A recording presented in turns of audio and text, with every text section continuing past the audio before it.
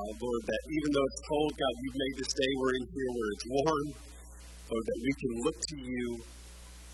We can look to your word, Lord, for you to speak to us, to encourage us in our walk, our journey with you. Each of us is on a journey with you. And I pray, God, that you would encourage us that, again, through the power of your Holy Spirit, you would speak. Lord, you would speak to our hearts. Lord, you would challenge us, you would convict us, you would encourage us. And ultimately, Jesus, that you would be seen, that you would be glorified through everything that happens today. And we pray these things in your name. Amen.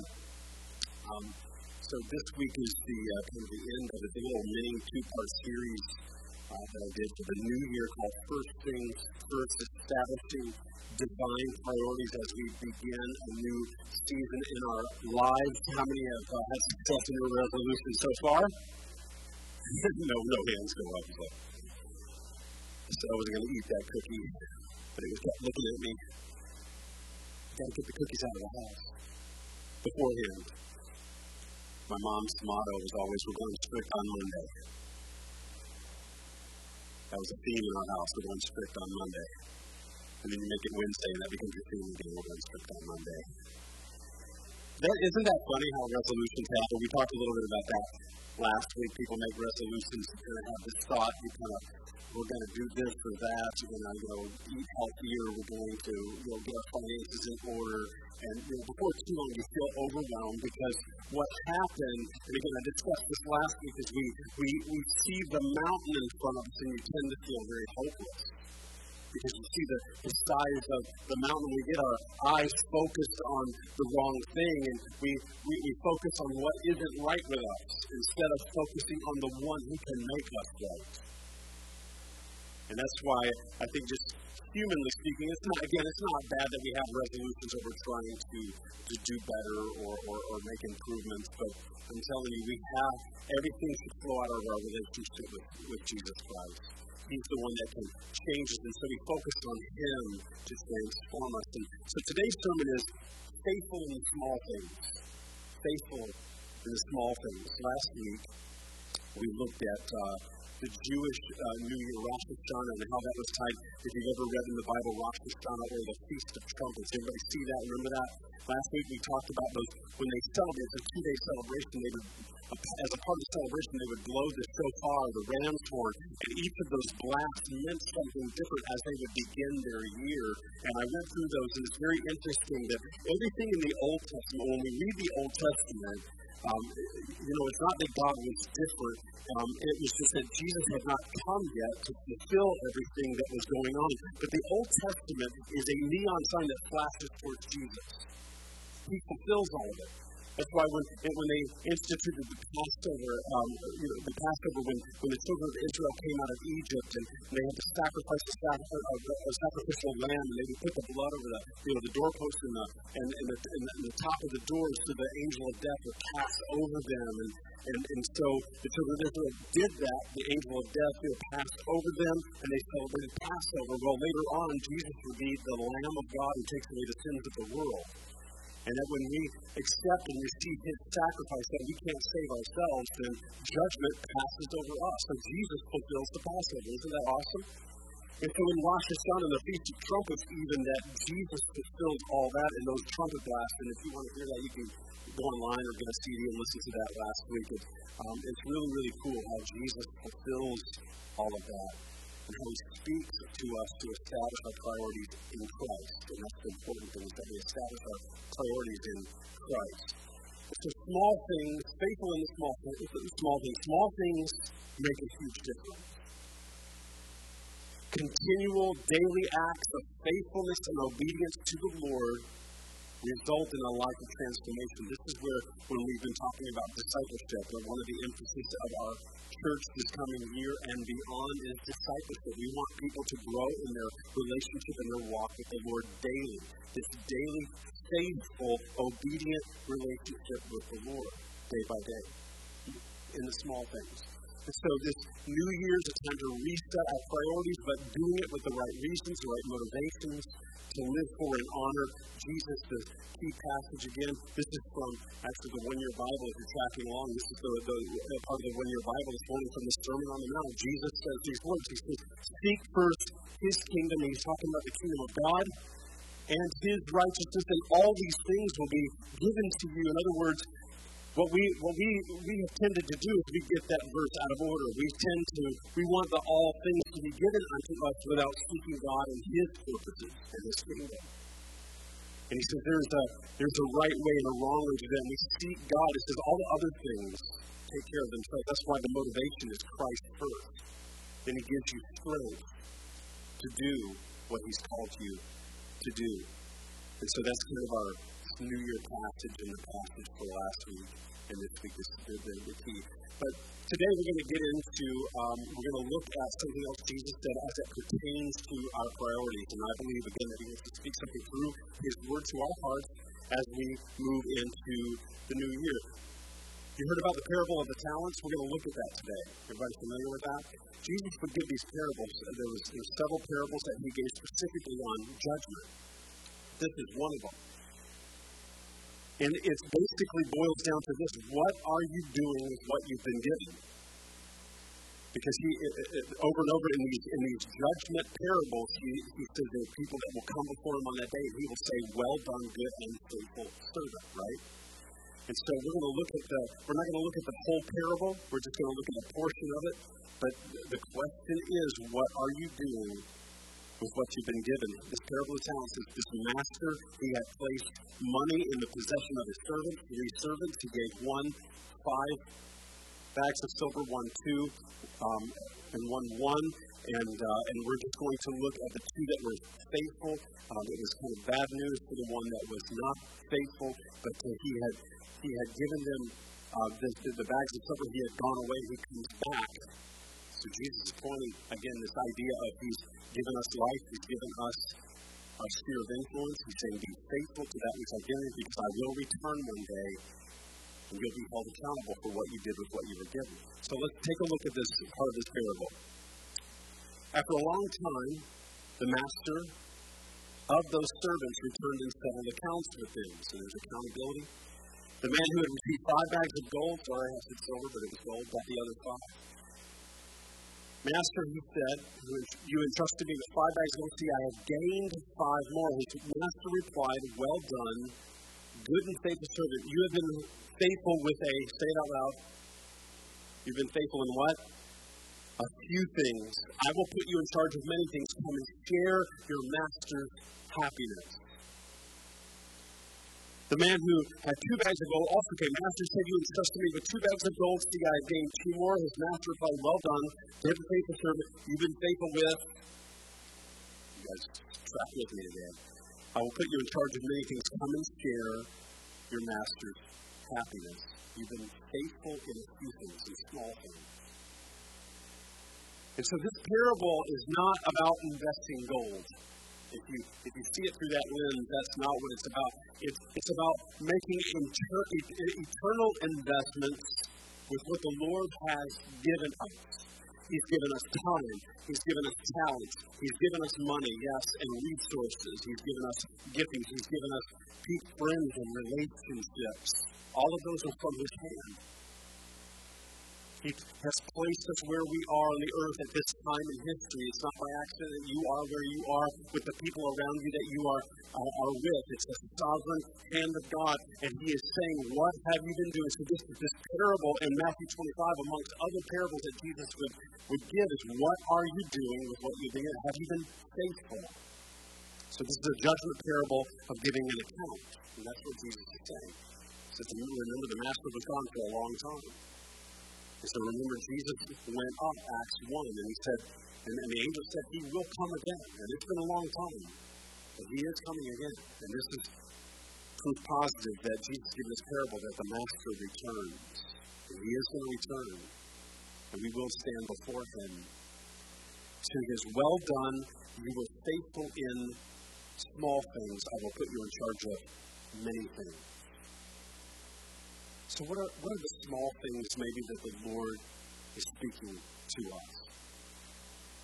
Because a lot of times what we can do is get our eyes on that gigantic thing, that the grand, the big, the awesome, what we would consider awesome, the thing that God wants me to do. And over and over, even as a pastor, when you're ministering to people and you go to camps or you go and you talk to people, and people have that gnawing thing in them that follow Christ, is they want to know, what's God's will for my life? What does God want me to do?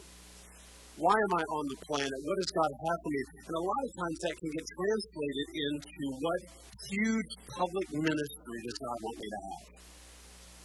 And I've ministered to a lot of it, and it really happens among young people where you can say to them, God has a plan and purpose for your life, which is true for every human being. You're not here by accident. God has created us with a plan and a purpose. It's very easy, and I've done this before where and I've been guilty of it, where you're maybe ministering to someone, God has a plan and purpose, and you immediately, they begin to think of the crusades I'm going to preach at, or the books I'm going to write, and having this big impact with a lot of people. And God will call people to do that. I mean, just like, there are pastors of small churches, pastors of large churches. There's, Billy Graham, who is in his 90s now, who has ministered to countless millions. Football stadiums filled with people. But there's a specific calling for him to do that. And I think a lot of times what we can do is we begin to just see the grand without being faithful in the small things that God wants us to walk in. So the small things, those prayers that you prayed when no one was around and God heard. A couple years ago, I was at C3 conference in Dallas, and Mark Batterson, who you guys have heard, he's an author, and he's written about prayer. He's a pastor from Washington, D.C., and he said something that was so profound that just stuck in my heart. He said, there's no expiration date on your prayers. Isn't that cool? He said what happens is we put our timing, we put our spin on it, right? God, I'm asking for this, and the next day we go, God, where is it? Right? We tend to do that. I'm guilty of that as well. He said, there's no expiration. He said, prayers that you prayed, God heard. And the fulfillment of that may not happen for some time. Yes, he could say no to the prayer because of ultimately everything's for his glory, but there's no expiration date on your prayer. So that small thing, that prayer you pray, that person you've been praying for years, it feels like does God even hear? The thing that you've been wrestling with God does hear. Those faithful prayers when no one was around, God heard. That act of serving that you did, maybe a small thing that maybe doesn't look that big, in the economy of heaven, it's huge, and God sees. That act of serving, that kindness that you gave someone when you could have just blown by them, but you were mindful. That small act of obedience where the Lord prompted you to do something and you did it. That gift you gave. That not giving up when it was hard and you were in a season of darkness and you held on even though it was very difficult. God sees. That resisting to act like you did before. And it might just be the small thing that God sees. That reading the Word in the quietness of your own time where you didn't feel like it. That's why in the Sermon on the Mount, when Jesus is talking about the prayers and giving people what you've done in secret, your Father sees what you've done in secret. God's watching. He sees. If you're raised like me, you understand that God sees all the bad stuff, the bad thoughts, the mistakes, and He's ready to smack you, but He sees all things. He sees those things, and He sees the faithfulness of our heart. Be encouraged. An Old Testament story that speaks to this, I believe, is from the book of Zechariah. Again, this is if you read the prophets of old, the common theme that stretches through the prophets was to call God's people back to Himself. and Zechariah was no different. This was during the time the temple was destroyed. God's people were in captivity. Zerubbabel led a remnant. Isn't that a great name, Zerubbabel? If you're looking for a name for your kid, Zerubbabel, that's a good one. He led the remnant back from captivity to the land of Israel. There were other leaders. Nehemiah was a leader. Ezra was this priest and leader. And so there were different people that God used to lead people back. And so 18 years later, God spoke to him, empowering him to rebuild. And so this is a time in history, once again, that Israel had been disobedient. Their consequences, remember God would say, don't go your own way. Don't become your own God. It won't end well for you. And they kept on in persistent disobedience to God. And so God leads them to themselves. And they go off the cliff. They're in captivity. But now God is bringing them back because he loves his people. And he's bringing this remnant back. He loves redemption and reconciliation. And so we pick up the story in Zechariah chapter 4, starting in verse 6. This is what the Lord says to Zerubbabel. And you've probably heard this, not by might, nor by power, but by my spirit, says the Lord of heaven's armies. Nothing, not even a mighty mountain, will stand in Zerubbabel's way. It will become a level plain before him. And when Zerubbabel sets the final stone of the temple in place, the people will shout, may God bless it, may God bless it. Sometimes they say, grace, grace. God's grace is on this. And the reason why they shouted it, they saw that this was the hand of God, right? They had a part, but they saw that God did his part. Right? That's the encouraging thing is God, we have a part to play with the Lord, but we do our part in faithful obedience, but God is always faithful to do his part. If we step out and we obey him, and they shout, grace, grace, may God bless it, may God bless it. We recognize it's not by might, it's not by our human might, it's not by our human power. We can't the willpower enough to even obey those resolutions. This is not by might, not by power, but by my spirit. It's God's spirit that gives us strength to do what he's called us to do. It's good stuff. Don't fall asleep on me. Verse 8, then another message came to me from the Lord. Zerubbabel is the one who laid the foundation of this temple. So he put the final stone in place, but he was also that he laid the foundation of the temple, and he will complete it. And read the next one with me. All together, go. Do not, isn't that cool? Do not despise these small beginnings. For the Lord rejoices to see it, the work begin. Isn't that good? Don't despise the day of small beginning. Don't despise the small things that we think are insignificant. That prayer that you prayed, that act of obedience, that serving that you did, that gift that you gave. Do not despise what God can do with our acts of obedience to small things. So the word of God to Zerubbabel, not by might, nor by power. God's speaking. It's not by your might or power, but by my spirit. Not by might or power or the big things, right? Those demonstrative things. God could have done it like that. There was times he showed up in great power. Elijah on the mountain of Carmel, remember, and he put fire down the mountain. I mean, God can show up and do very powerful things, but in this sense, he's saying it's not by might, not by power, not by the big demonstrative things, but it's by the work of the Holy Spirit that no one gets credit except God. No one gets glory except Jesus. That's why when we walk with the Lord faithfully, that the purpose of our lives is not someone saying, look how awesome you are, is look how awesome God is. That you would always say, I'm a walking miracle because of what Jesus has done. All glory goes to him. That we don't draw people to ourselves. It's what David said, if it not had been for the Lord on my side, right, where would I be? It's the work of the Lord. No one gets glory but him. Everything he does is not to make us look good, but to bring him glory. Again, it's interesting that Elijah saw mighty power on Mount Carmel, saw the fire come down from heaven, consume the altar. Remember, God showed up in a very powerful way.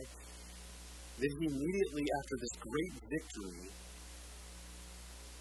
he goes into a time of depression. Jezebel's after him. I mean, there's all kinds of things that are turning against him, and he goes into a time of depression. And God speaks to him. So he had seen God's fire. And so there's this, the rest of the story is he's hiding away, and all of a sudden there's this fire that kind of comes. There's an earthquake. There's wind. There's all this big stuff. And then there's this still small voice. And the Lord speaks to him and says, I wasn't in the fire. I wasn't in the earthquake. I wasn't in this wind.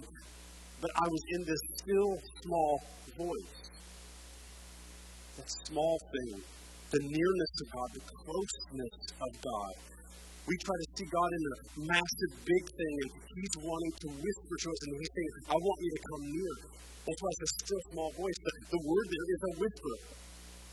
We know God can speak very loudly. I mean, he can shake the foundations of the earth with his voice. But the intention of a whisper is if I start whispering, what do? You have to get close. And that was his point. Even in the Old Testament, God was saying, Elijah, I want to say something to you, but you got to get close. Because Elijah had just seen the victory with the fire, so he's looking for the fire again. He's looking for the big earthquake. He's looking for the big demonstrative thing. And God is saying, you're not going to do it that way again. Because we can't put God in a box and we can't follow formulas. That's why Jesus healed different ways and he ministered in different ways, because we're not going to put God in a box. And he said, come Elijah, I want to speak to you. And he whispers to you, but you're going to have to get close because that's my intention, is I want you close. And this idea of faithfully walking with the Lord is that he wants us close by the still small voice relationship. So again, to go back to this story, so Zerubbabel sets the final stone in place, and it was a great time of victory for God's people. It was restoration. Remember, they were in captivity. So they come and they lay the foundation stone, grace upon his work, his work that God did. However, it had to begin somewhere. And it was an act of faithful obedience. Zerubbabel's the one who laid the foundation, so he had to put down that first stone, right? Just like in the days of Nehemiah when they were rebuilding the wall, this is a similar time frame here. Somebody had to put down the first stone. Somebody had to start. And he said, Zerubbabel laid the final stone, but he also laid the foundational stone. And if you understand in context, this would have been fearful. Are the enemies going to come rushing in because the enemies of God were trying to intimidate them? Don't do it. If you remember Nehemiah, they're almost like talking trash to them. He said, you guys are going to get this thing up and foxes are going to run across the top of the wall and it'll crumble down again upon you. You're never going to succeed in this. It's never going to work. And that's the voice of the enemy that tells us and speaks to us. You're never going to be able to do it. You're always going to be stuck in that sin. You're always going to be in that rut. You're never going to get out. Don't even try it. Don't even lay that down. Don't even lay that first stone down, because it's a helpless, hopeless thing, and we get our eyes on the bigness of it, the bigness of the problem, instead of our eyes on Jesus, and we get overwhelmed and intimidated by the voice of the enemy. And so you can imagine when it's all been crumbled down, that the enemies of God have taken them captive, destroyed everything, and it's time to rebuild. And take that first stone and that first brick and lay it down. That's why God said, don't despise the day of small beginnings. We're going to begin somewhere. It won't be an immediate wall, it won't be an immediate temple, but it's going to be the beginning of something. It's scary. It's unimpressive. It's one brick, and so much had to be done. But it was a faithful brick that was laid down, one at a time. And one brick led to another brick, led to another brick, until the finished work. This is the theme of Scripture. This is the encouragement of Scripture. This is why Jesus gives us this parable to call us to a life of faithful obedience in the small things. Put down the first stone. take the first step up the mountain. Stop looking at how big the mountain is and get your eyes on Jesus and take the first step, because what we do is we just get focused and we give up. It's too hard, so we just sit down. So let's take the first step instead of looking at it in fear. Don't despise small beginnings. Because when we start laying that down, we do our part and God does his part. He's always faithful. You know, David didn't just wake up one day, have a victorious experience with Goliath and was anointed king, right? Where do we find him? We're told for years he faithfully tended his father's sheep, obeying his dad. When no one was looking, all of his brothers, they're off at war at one time, and he's the only one. He's the youngest kid at home. He's faithfully tending his father's sheep. He's out worshiping God when no one's looking, playing his harp and singing for sheep. But the Lord saw. That's why the Lord says, I seek his heart. He's a man after my heart, because I saw him way before. He didn't just walk into the victory with God. He didn't just walk into kingship. He was faithful. Faithfulness leads us to winning battles. Faithfulness leads us into walking in the purpose that God has for us. Obeying and worshiping when no one was around.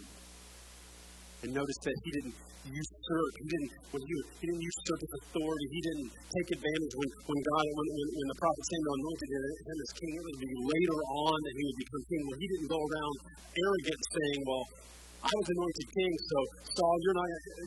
He did not. He never usurped Saul's authority, even when he worked with Saul, and Saul was going to kill him. He said, I won't touch God's anointed one. I'm going to just be faithful until God moves me. Ruth didn't just wake up one day and get married to Boaz and have the course of her life altered by God and be blessed with children and godly inheritance. It didn't just happen.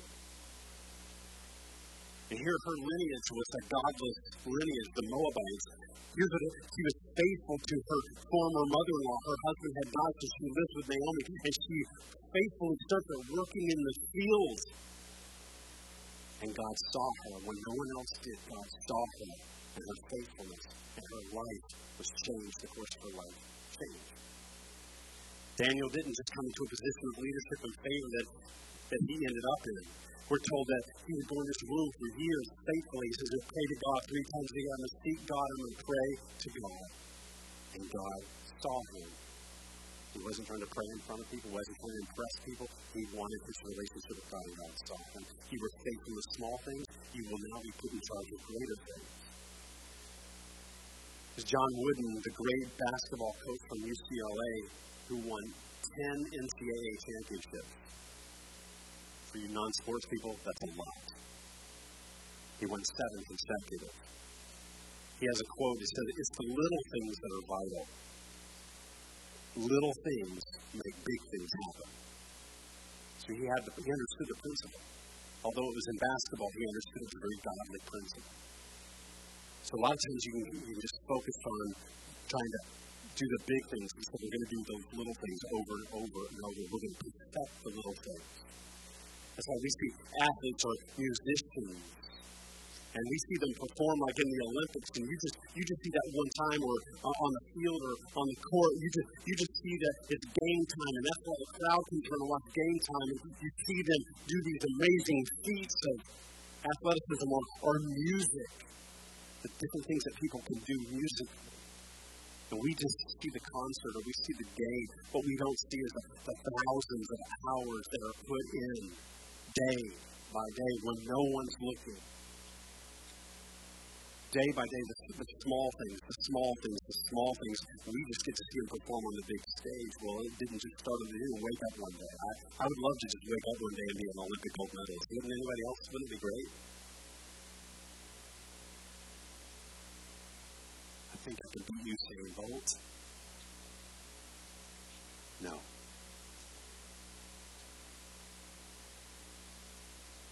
It's the little things that make a big difference. So he saw Coach Wooden saw the success of the accumulation of doing the faith of small things that led to great things. small adjustments that make a big difference in our lives. You guys have heard this quote before, but it says, thoughts become words, words become actions, actions become habits, and habits become my destiny. But it begins with that first breath. It begins with that first step. We focus on those one things, a few things. It's interesting, that phrase, one thing, is throughout Scripture. Jesus said to Martha, remember when he goes to Mary and Martha, they were friends of his last week. So Mary and Martha were two sisters and a brother, and he would go to their home. And one time he goes, and Mary is just sitting at his feet listening, and Martha she's just anxiously working to prepare a meal, trying to get things done. And this isn't a crash on Martha. Some of you guys are Marthas, and that's great. And you're called to be a Martha. This story is not anti-Marthas. Okay? Because some people are just doers, but what had happened is she got to the point of where it was anxious toil. There's a difference. Sometimes there's joy in the work, and there's what you're called to do. But here's Mary is sitting at her feet, and Martha is just busy and busy and busy. She's getting more irritated by the second. You read the story, and finally, she didn't even want to speak to her sister. They lived together, they got along, but she said, Jesus, can you tell her to help me? It's like, ever since he walked in, you've just been sitting at his feet listening to everything he says. Why don't you get up and do some dishes? Cook something. And Jesus said to Martha, he said, it's one thing. One thing is needed. So Mary's found it. She's got the right priority. She's spending time with me. She's found it. She's not anxiously working, but she's sitting at my feet. Paul says, here's that one thing I do, forgetting what is behind. And I talked about that last week. One thing. He said, I'm going to focus on one thing. That's what Jesus, focus on one thing, Martha. Focus on being with me. Let everything flow out of that. Paul says, I'm going to focus on this one thing. I'm going to forget what lies behind. Because you know what? Probably at the time, he's really wrestling with his past. He had a lot of shame. The enemy probably came at him with a lot of guilt. I mean, he used to help round up Christians and have them executed. That'd be a little bit of stain on your past, right? And he said, I'm going to focus on one thing, the one thing I'm going to forget what lies behind. I'm going to press on to what God has for me.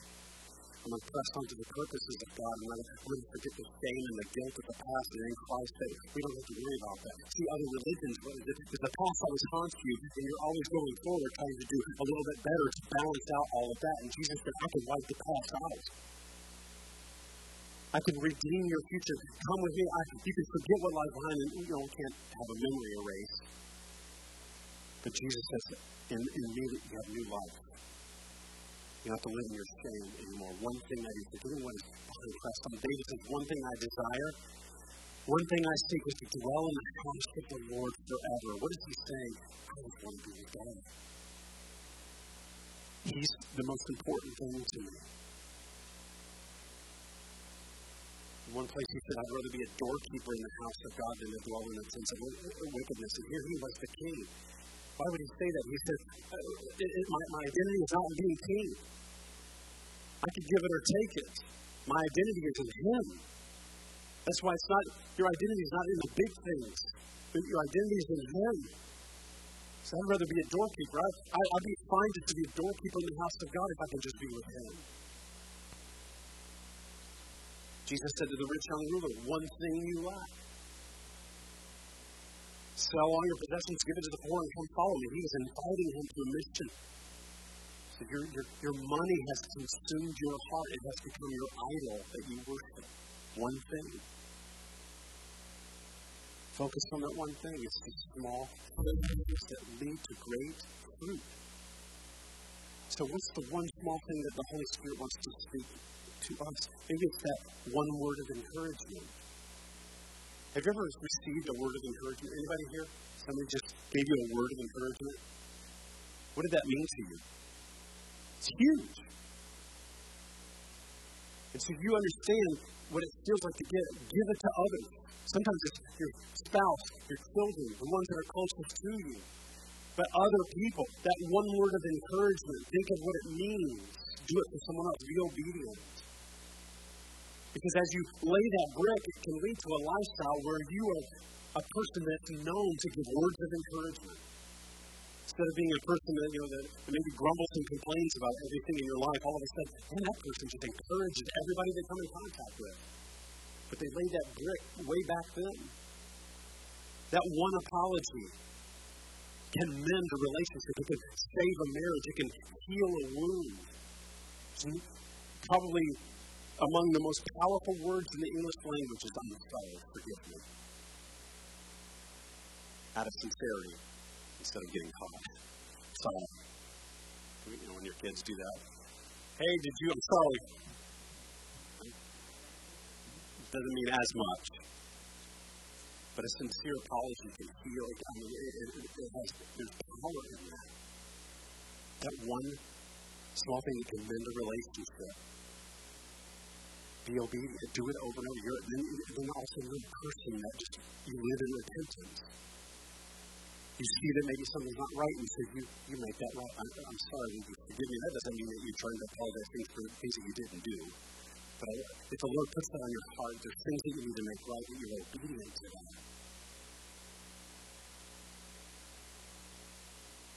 Maybe once daily, read the Word and pray. If you haven't had a habit of doing that, lay that brick. You got to start somewhere. Don't despise the day of small beginning, even if it's a short time. I've talked to so many people that feel so guilty that they don't read enough of the Bible. So do you read? Yeah, I read pretty much daily. Hallelujah.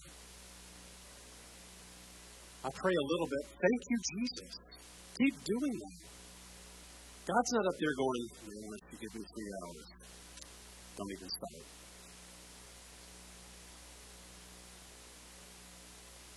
He's pleased with our faithfulness. Begin to lay that, even if it's a small portion of Scripture. I said last week, get in that habit, I'll read the one-year Bible. That's not for everyone. I talked to some people that just said, I just think the one-year Bible is just a burden. And we're all wired differently. I like it. It's just an easy way, but I'm not going to put that on you. But start somewhere. That prayer, it doesn't have to be, 3 hours of prayer, 4 hours of prayer. It can just be where you begin your day or somewhere in the day where you just carve out a little time. Lord, I just want to spend a little time. I want to worship you. I want to thank you for everything you've done. Lord, I want to be in right relationship with you. I want to pray for those that are around me. It becomes a habit, but start lay the first brick. That one new discipline. Maybe it is taking care of yourself. And I heard this guy say this was really good. He said, whatever like a weight loss goal. It's like, I need to lose 50 pounds. He said, no, you don't. You need to lose 1 pound at a time. Isn't that good? The mountain is 50 pounds. I'll never do it. Forget it. I give up. He said, you don't need to. You need to lose 1 pound at a time. And you just lay that faithful brick down. Changing your eating habits. Checking your attitude. Maybe it's a discipline of changing your attitude. I talked about Maxwell's book, Attitude 101. He just said, just get into the idea, and then that can be encouragement. Instead of grumbling, I'm going to hold on, I'm not going to do it. Maybe you were raised and it was around your home where there was a lot of bitterness and grumbling and complaining, and it was just easy, and it's just easy to do, and it's like, I'm not going to do that. Instead, I'm going to pause and maybe pray about it. It's one new discipline. Maybe start giving to the church, giving to others, serving someone. Lay down the first brick. Don't despise the day of small beginnings. Hear the words of Jesus which say, well done, good and faithful servant, you were faithful in the small things. Isn't that awesome? When we stand before him, he's not going to say, why didn't you fill up stadiums? You were faithful in the small things, in those little things I saw when no one was looking. You were faithful in the small things. Will you stand with me?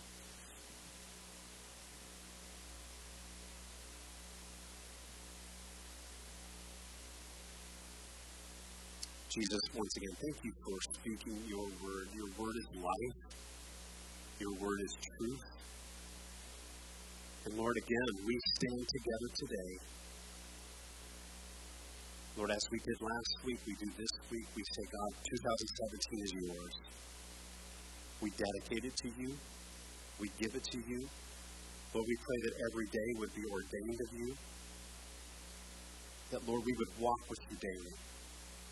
That we would walk with you in faithfulness and obedience in the small things that you call us to each and every day. And Holy Spirit, we're asking that you would give us the power to be able to do it. It's not by might, not by our human willpower, but it's by my Spirit, says the Lord. And so, Holy Spirit, we're asking for your supernatural word, your supernatural power to help us each day. That, Lord, in those days that we feel overwhelmed, that you would lead us to the rock that is higher than us. Lord, when we maybe fall and we fail, that we would get back up and we wouldn't stay defeated. We would not listen to the voice of the enemy that says, stay down. There's no way you will ever do it. You will always be part of your past and past. We can forget what lies behind. We can focus on what you have for us in Jesus. Lord, I pray that each one of us, whatever you spoke today, or maybe it was one little thing, maybe it was one thing you spoke to each heart, that we would grab hold of that, and we would begin to lay those books one at a time in our lives, to faithfully walk with you, to faithfully follow you. Lord, we love you and we praise you.